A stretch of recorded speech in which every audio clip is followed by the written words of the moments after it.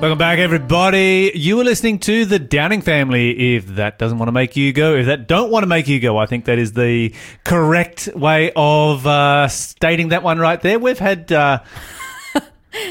problems. Basically nothing, no piece of equipment in our studio this morning that has functioned. Yeah.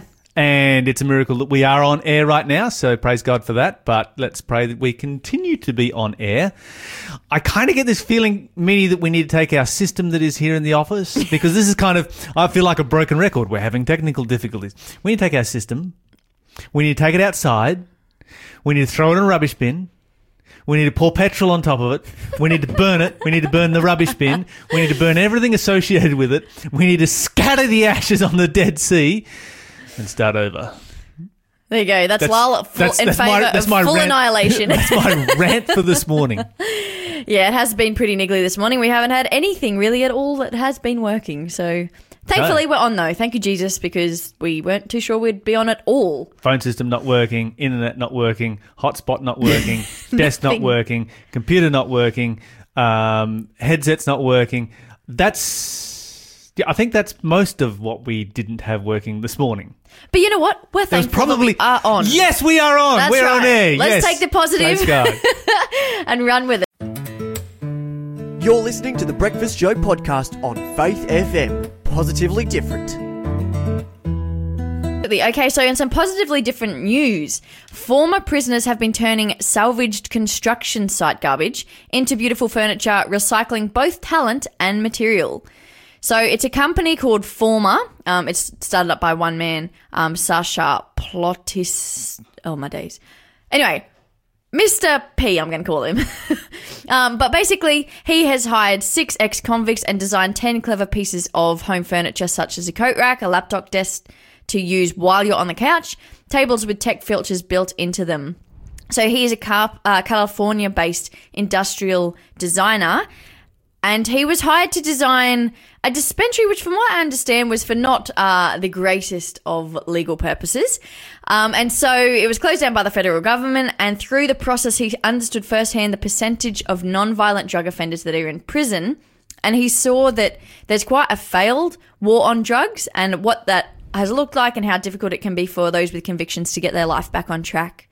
So in an attempt to tackle waste, and also the amount of people who were kind of going back into their prison system, he started regularly phoning contractors and asking if he could stop by, dig through their construction garbage, and at the same time has been employing people, particularly those from prisons, with woodworking shops. He said it's been quite a process and it can be difficult to keep his workers on staff, but there are still some success stories, and I think this is just a great idea, you know, like I've often driven past construction sites, I'm like, I wonder what they do with all that stuff. Often not that much. And he's trying to make a difference, you know, in these guys' lives who are coming out, who have these skills. You're continuing to build these skills from what you've been doing in prison. So it's not just something that you did back then, but it's something that can go back into the community. I actually think it's just really nice working with woods. Like, it's just nice doing something with your hands. Absolutely. Something practical. You are dressed for it today. Minnie has come to the studio ready to work today. So when Renee and I were on the radio together, she made the comment that she's like, man, you need to go be a tradie lady. I was like, oh, don't tempt me. I'm so close to leaving uni to do it. Minnie's got the high-vis shirt on today. She is ready to go. And the best. I don't know, grab a saw, grab a piece of wood and just start cutting stuff up. It's so satisfying. And I do love a good high-vis, got to be honest. I just think they need to just be all one colour though. They have the half like navy thing going on. I'm not about that life. Give me the full like highlighter effect. Minnie is all about brightening your life and everybody else's. Well, people always know who you are. This is true. This is true. This is true. In another story, a woman in Invercargill, New Zealand, she has created a 6-week program for kids to get them active, and she's incorporated a virtual adventure. So Kim Harvey introduced this program last year. Thousands of kids have been trying it out. And the goal has been to inspire the kids, the students she works with, to focus on fitness instead of Fortnite. So Fortnite, I believe, is some sort of, I don't know if it's a video game. Yeah, it's a game. Something like that.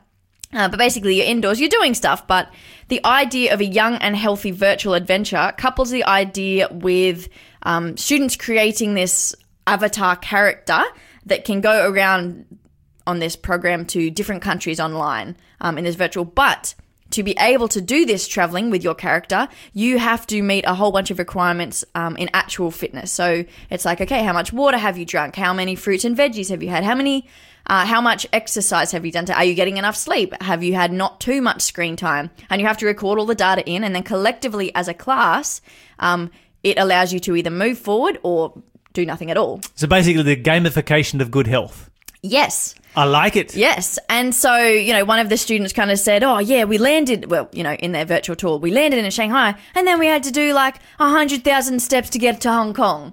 So it meant that as a class, they all had to... If you can get to Shanghai, from Shanghai to Hong Kong with 100,000 steps, you're doing really well. Those are large steps. Yeah. But, and they've just said that they've seen there's been a lot of success with this. So it's encouraged them to want to work up the data as soon as possible. Most students have reported spending 30 minutes less screen time every day. They drank more water, so that went from 19% of students up to 66% of students. A third more students than previously were eating more fruits and vegetables, and they're going to continue rolling it out this year, so it only started last year. And I think it's so far seemed to be a pretty effective way of getting the students not just to know the things about health, but, I actually read something this morning. Oh, let me find it. It was by I think he's an art historian. And he said that the way you teach people to learn is first delight, then instruct. And so we've talked about this before. You bring in play, you bring in something enjoyable. It's just easier to learn the right way of doing things. And, these kids, they're going, yes, we knew that we should, sleep will be on the screen list. But actually, now we're being exposed to running around and doing this. We actually enjoy it. I mean, sometimes they're like, oh, veggies aren't very tasty. But, but they're feeling better for it. That's right. And the reality is that the more veggies you eat, the more tasty they become. Oh, absolutely. Yeah. I remember when I became a vegetarian and, within 6 weeks, my taste buds had changed. Yeah. My mum's dad grew up, I believe his dad was a butcher. Anyway, he grew up basically eating meat sometimes 3 times a day. And when he married my grandma, the story went that she was a vegetarian and she was like, look, either I will cook every meal for you or you will cook it all yourself and not in this house. So that was your choice. Oh, nice. But, like you said, just a little while in, he got to the point he just couldn't have eaten meat even if he wanted to. I reached that point years ago. Yeah. It just would refuse to go down. Yeah. It's like, I didn't eat, my gag reflex kick in and that's it. It cannot enter my body. Yeah. And that's not because I have, any huge objection to it. It's just that it's been too long. Yeah. It's been too long. Taste buds have changed and it's never coming back. Yeah.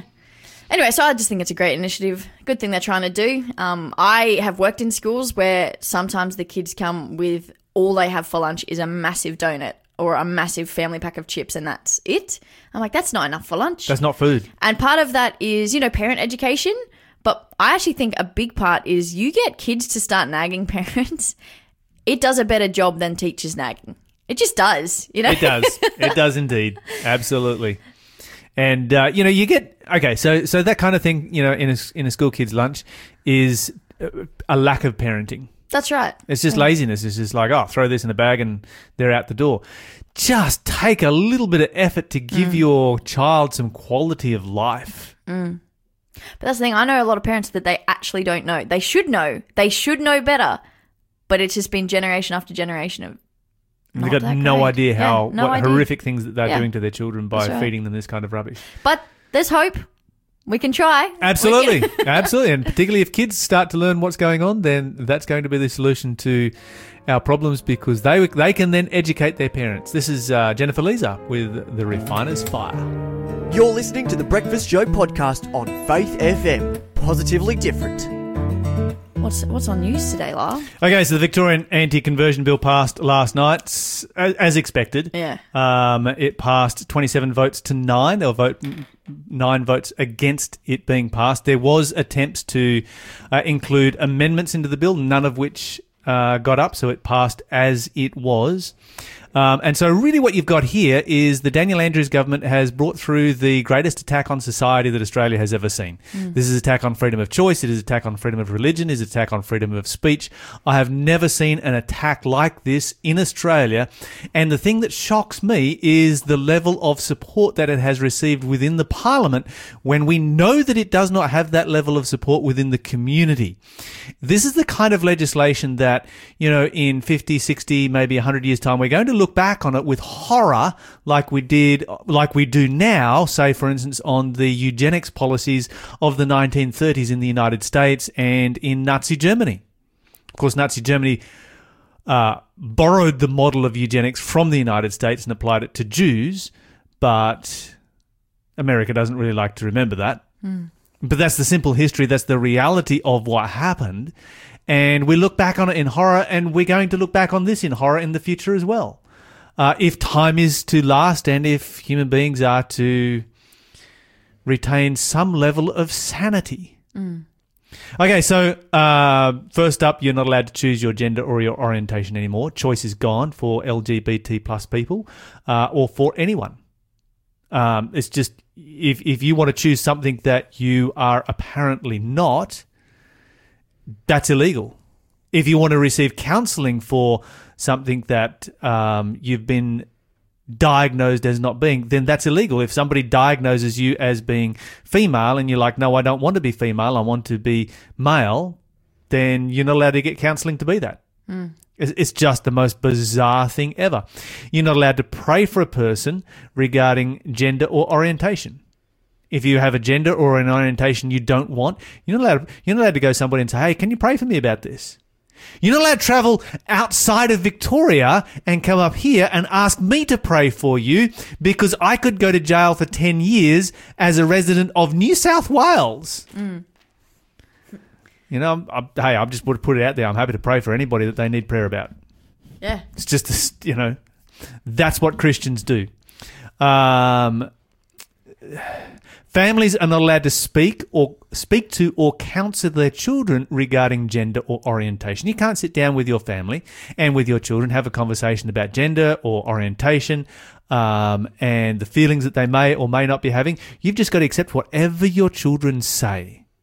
The Bible says that foolishness dwells in the heart of a child. And that's kind of the way it's supposed to be because adults are supposed to know more than children. And when you have children who are running the household is foolishness. And we've all seen, I'm sure, many examples of that where children gain control of a household and they run the household and it just becomes bedlam. It just becomes insanity. Well, this is now what has been legislated in Victoria. You're not allowed to state a morally held position on gender or orientation. You can't even make a statement in relationship to that. A morally held position. I don't even know where to begin with talking about the insanity of this kind of legislation and the absolute failure of the Liberal Party to form any kind of meaningful opposition to the Labor Party in Victoria. It is just...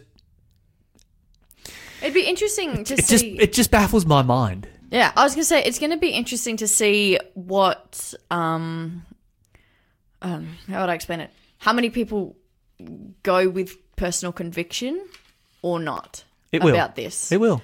I'm not saying that we should be breaking laws, by the way. And as Christians, we do kind of have this mandate. I don't want to say like anything on air that's too. I'm just saying, like, if we believe in the power of prayer and we believe that's really important, it's not about keeping the law or not keeping the law. But it becomes a matter of conscience. Yes, absolutely. It becomes a matter of your relationship with God and the level of care that you have for other people. Yeah. And the right to be able to provide care for other people who want care. Yeah. We're not promoting anything here that is coercive. No Christian is out there saying we need to go out and round up everybody who's struggling with a different orientation or gender dysphoria or whatever it might be, or not struggling, it's probably the wrong word to use, and force them to change. That's not what it's about. Christianity is all about freedom, freedom of choice. That is the foundational principle of Christianity, because without freedom of choice, you do not have love. Love does not exist. Yeah, that's right.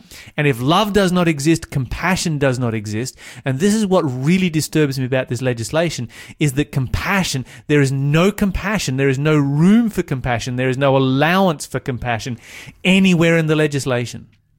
It outlaws compassion. Yeah. And it roboticizes every human being. Yeah, everyone on either side of it.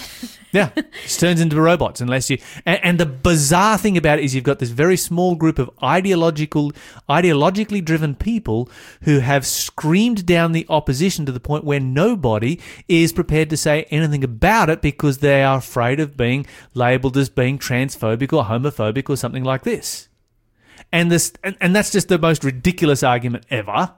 You're not transphobic or homophobic just because you disagree with a certain practice.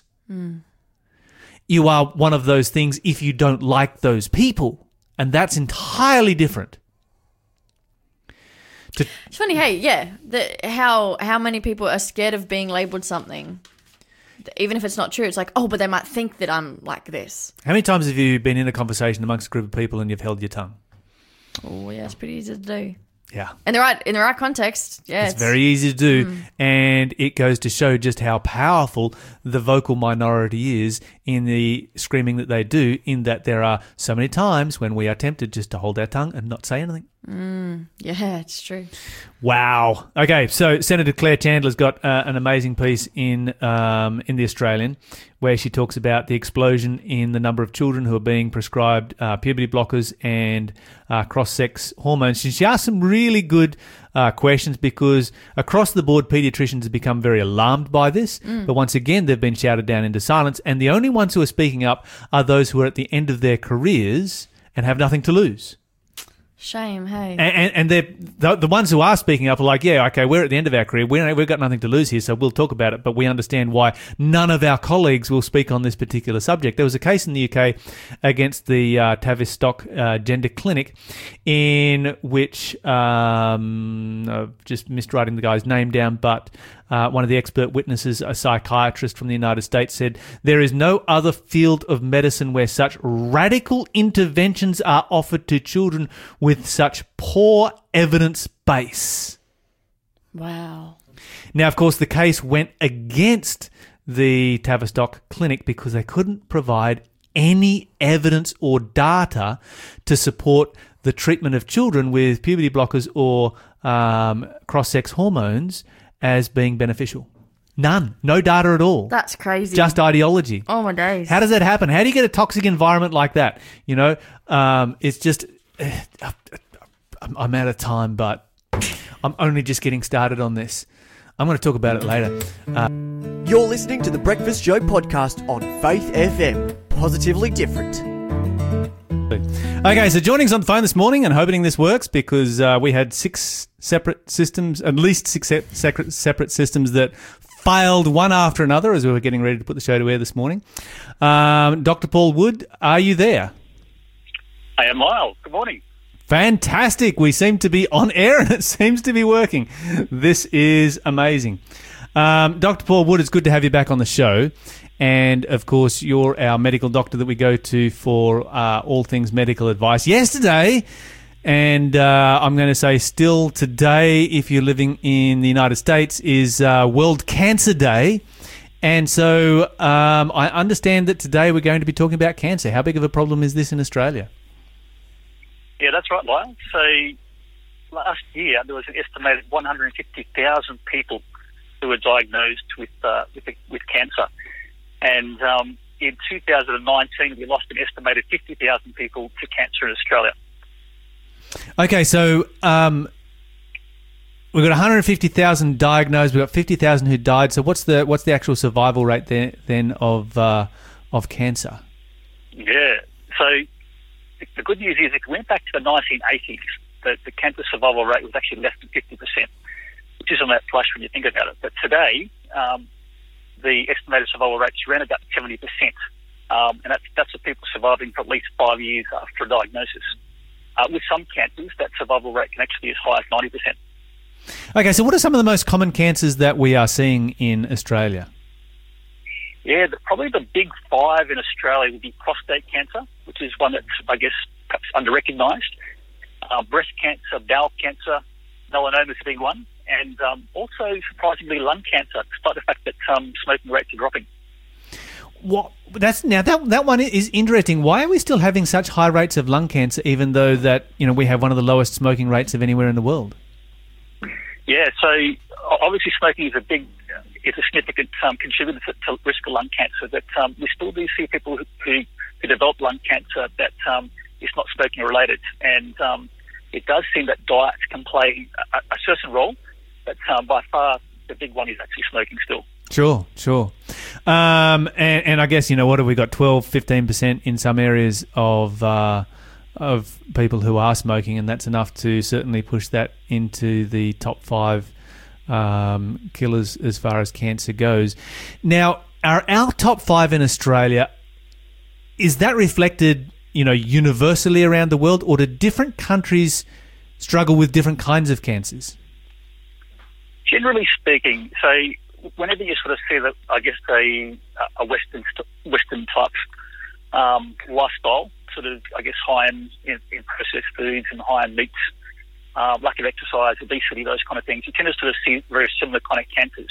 So I guess there will be some cancers like melanoma, for example, that Australia leads the way in. So I believe we're still the world leader when it comes to diagnosis of melanoma globally. Right. Now, let's talk about prevention of cancer, because obviously, the C word is one of those words you do not want to hear when you go to the doctor. What are some of the things that we can do to prevent cancer? Obviously this is a lifestyle disease, so what lifestyle decisions can we make?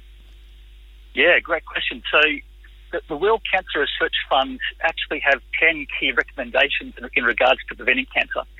And perhaps I might just summarise those 10 and then we can flesh those out in more detail if we wish. But first one is to be a healthy weight. Secondly, be physically active. Next is to eat a diet high in whole grain, vegetables, fruits and beans. Limiting fast foods is the next recommendation, followed by limiting red and processed meat. And then we have limiting sugar sweetened drinks, limiting alcohol consumption, not using supplements for cancer prevention. And they also mentioned that for mums who are babies, breastfeeding is a great way to help prevent cancer as well. And finally, if you've been diagnosed with cancer, all these recommendations still apply, or if you're a cancer survivor. Some of those last ones there, I just want to come back to that breastfeeding one. That's actually fascinating. So breastfeeding a baby can actually help protect you from cancer? Absolutely. So in particular, breast cancer. And it actually seems, well, the more babies you have and the longer you breastfeed, the greater the protection. And there's probably a couple of mechanisms at play, but one does seem to be that ladies who breastfeed tend to have lower body mass indexes, in other words, lower body weights. And there's a correlation between obesity and risk of type 2 diabetes. But the other interesting thing too is that breastfed babies tend to be less overweight or obese as well, which also sets them up for lower rates of cancer themselves can attract, given that obesity can be a risk factor for cancer. So breastfeeding then protects both the mother and the child to some extent from cancer? Absolutely. That's amazing. That's right. And you mentioned the correlation there with type 2 diabetes. Would it be correct to say that breastfeeding is in some way a protection against a level of protection against type 2 diabetes? Yeah. Given that obesity is directly related to risk of diabetes, that's true. Okay, so maybe we can. You've run through a whole bunch of different things there. Maybe we can go back to the start of that list and work our way through. Before I do, are there some societies or some cultures or some regions in the world where the rates of cancer are very, very low, or is this just universal to the human race? To a certain extent, it is universal to the human race, but it's estimated that around about probably a third of cancers that we know of are potentially preventable. So I guess there are cultures in the world, not many of them now, but who are still following largely traditional diets where they're sort of, they're moving more, they're eating predominantly plant-based eating patterns. Alcohol's not part of their lifestyle so much, and very low rates of smoking. In these kind of cultures, we do tend to see lower rates of cancer, but there's not many of those cultures that you can find these days. Indeed. Going back to our list, you started that list off by talking about having a healthy weight. When you put this list together, or actually I think it was the World Cancer Research Fund, is this in a particular order? Is controlling our weight, is that the biggest thing that we can do in preventing cancer? Yeah, I don't know that they listed these in order of I guess, impact in terms of what you can do to prevent cancer. But certainly when you look at obesity or overweight, it's actually connected to at least 12 different cancers. So I guess when you think about it that way, it is a leading cause of cancer. And these include cancers like breast, like bowel cancer, pancreatic cancer, ovarian cancer, prostate cancer. So a lot of common killers, but also some lesser known ones like laryngeal cancer, for example. Yeah, right. So with so being overweight and this kind of thing, some people, different bodies have different metabolisms, and I know some people who put weight on looking at a leaf of lettuce, and other people, like myself, that kind of struggle to put weight on. For someone like me who struggles to put weight on, do I have natural protection against cancer? Because I can pretty much eat anything and I'm just going to stay slim. Yeah, look, to a certain extent. One way to sort of look at it, because we all have different frame sizes. So one way to look at it is actually measure your waist circumference. And your waist circumference is actually a really good indicator as to whether you might be overweight or obese, because there are some people who look to be lean, and yet as a ratio of their height, their waist is actually quite large. So if you take your waist and aim for the waist circumference that's less than half your height, that's probably, as a rough guide, is a good waist for you. So Lyle, measure your height, and if your waist circumference is less than half that, you're probably on track. As a rough rule of thumb, at least in terms of weight. I'm going to call it that I'm on track. Yeah. What do you reckon, Minnie? Yeah, look, I don't think you have any problems with being any sort of overweight. I'm going to call it that I'm on track, but that's not because of... I mean, it is because of good eating and so forth, but, hey, I do have that metabolism. My whole family has that metabolism, and regardless of lifestyle. Moving on to being physically active, what kind of cancers is this one particularly related to? Yeah, so the three in this case that we have evidence for is breast cancer, bowel cancer, and endometrial cancer. So endometrial cancer is the cancer of the lining of the womb. And we know that exercise is protective against these three cancers. So what the World Cancer Research Fund recommend is that we aim for at least 150 minutes of exercise a week, and that's a moderate intense exercise. Or if you're a bit of a jogger, 75 minutes per week of vigorous intensity exercise. Right. And when we talk about, being physically active, that's got to do with bowel cancer and so forth. Is that because being physically active helps us to be more regular, and being irregular in bowel movements is a bad thing for cancer? Would that have something to do with exercise there? Absolutely. There's a correlation between what we call gut transit times, in other words, how long it takes for food to go from your mouth to the toilet bowl, and risk of things like bowel cancer or diverticular disease or hemorrhoids, all these kind of diseases of the bowel. So yeah, the more regular you are, the lower your risk of bowel cancer. And look, it's probably a similar mechanism at play to breast cancer and endometrial cancers as well, because we know that when you have a faster gut transit time, you tend to have lower estrogen levels. And estrogen is a driver in many breast cancers and endometrial cancer as well.